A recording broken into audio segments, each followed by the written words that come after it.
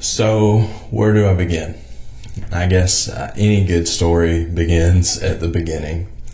So, my name's John Williams, and I grew up to the first son to a single mom. And my mom is amazing. She's one of the strongest people that I've ever met in my life. She's overcome so much adversity throughout her life, and just she's just one of those people that's just a powerful individual in and of her own. When she comes into the room, for better or for worse, everyone knows it. That's my mom. And so I guess I take after her a wee little bit. But growing up wasn't always what you would call... We didn't really have what you would call like the most happy childhood or the friendliest childhood. Ours is definitely, like mine is definitely not the story of, both parents in the home, and Christmas time was fantastic and Thanksgiving was this beautiful occasion and all of these kinds of things. Mine was the complete opposite. Growing up, my childhood was a little different. So I never met my father. I have no idea who he is. I have no idea what he walks like, what he talks like. I have no idea what it's like just to ride beside him in a car or behind him in a car as a child, I have no idea. I have no idea whatsoever. I have no idea what his work ethic is like, what kind of man he is.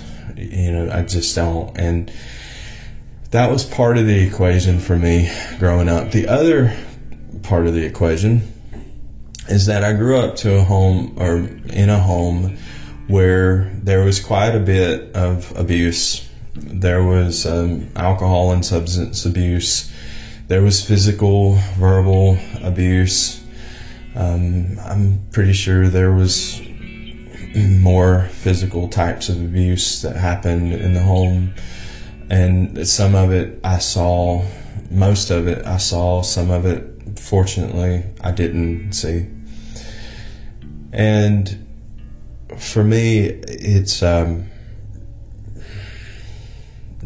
at 37 years old, I still look back and I still think on some of those occasions now. There's a couple of stories that I tell from my childhood when I talk to students at school assemblies and share with them some of the things that I observed. And then part of my learning and growing process through that. And for me, so early on, even in those things, a couple of things that I wanted was that I wanted my wife, whoever she would eventually be, I wanted her to know her husband, to be loved, to feel loved, to be supported, to be cared for by her husband. I wanted my kids to know the exact same thing. I wanted my children, whoever they would be, right, to know their dad and to be loved by their dad and to just have that. That's what I wanted. I wanted my kids to have. I guess it's what most parents want. Most parents want their kids to have what they don't. And the church played a really critical role, really crucial role in my life growing up, because when it was a safe place for us. My mom had a key to our local, or to the church that we would attend, Sunday morning worship at, and we would spend a lot of our time at church just hanging out, and sometimes most of the time actually, we would be the only ones there. My uncle would get drunk and kind of go off on an anger rant, and he was just a tyrant in our home.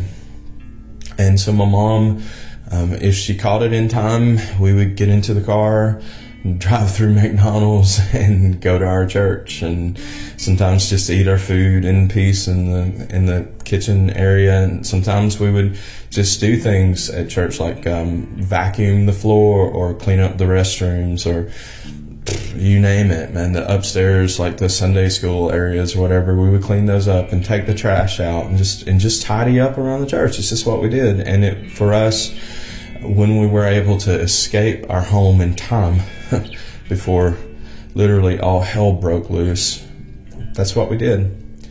And I just remember as a child, coming at a very early age and thinking, okay, there's something good here. There's something right about this. There's something, this is a safe haven for us. This is a safe place for us. And as I began to grow up as a man and, so not having a father in my life, so the God of the Bible's depicted as a heavenly Father, right? And I would begin to come to Scripture as my Father's letter to me.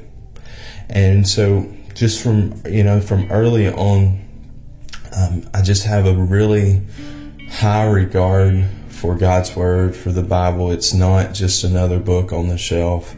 It is something that I look to for wisdom and for guidance. And even today, as a man now, I'm a husband. My wife and I just finished celebrating 16 years of marriage together.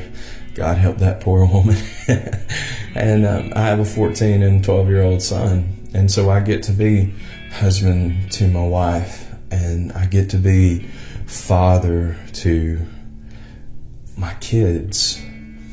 And for me, the father heart of a heavenly Father, right, is one of love and compassion and justice and rightfulness, if that's even a word.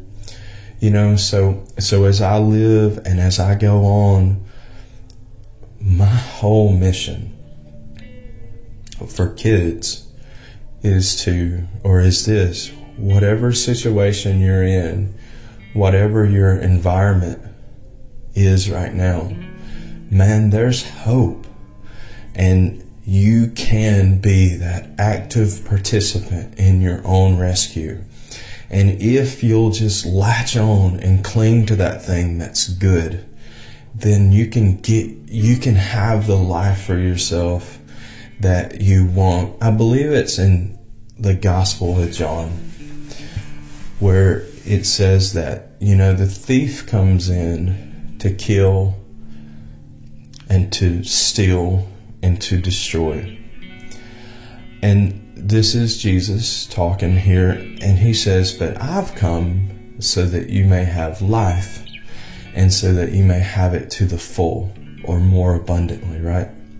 So you can have this happy life, this blessed life. And you know what? It's true. It's absolutely true. If you come to God with a right heart and with an open heart, day after day after day, and lay yourself bare, own who you are, the good, the bad, the ugly, and make a commitment to just doing today better than yesterday, you'll be amazed. You will be absolutely amazed at how your life can become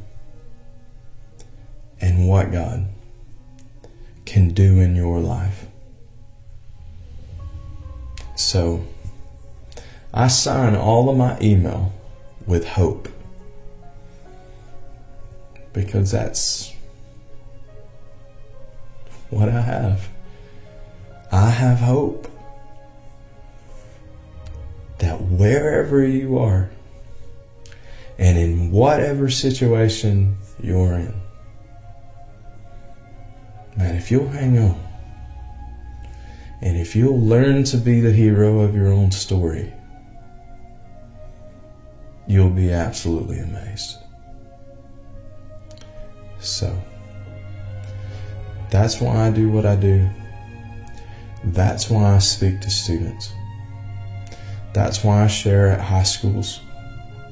That's why I share at youth camps in the summer or through the fall or winter. That's why we created what we've created here. And I wish absolutely nothing but the best. Because for all of us, the best is yet to come. With hope. John.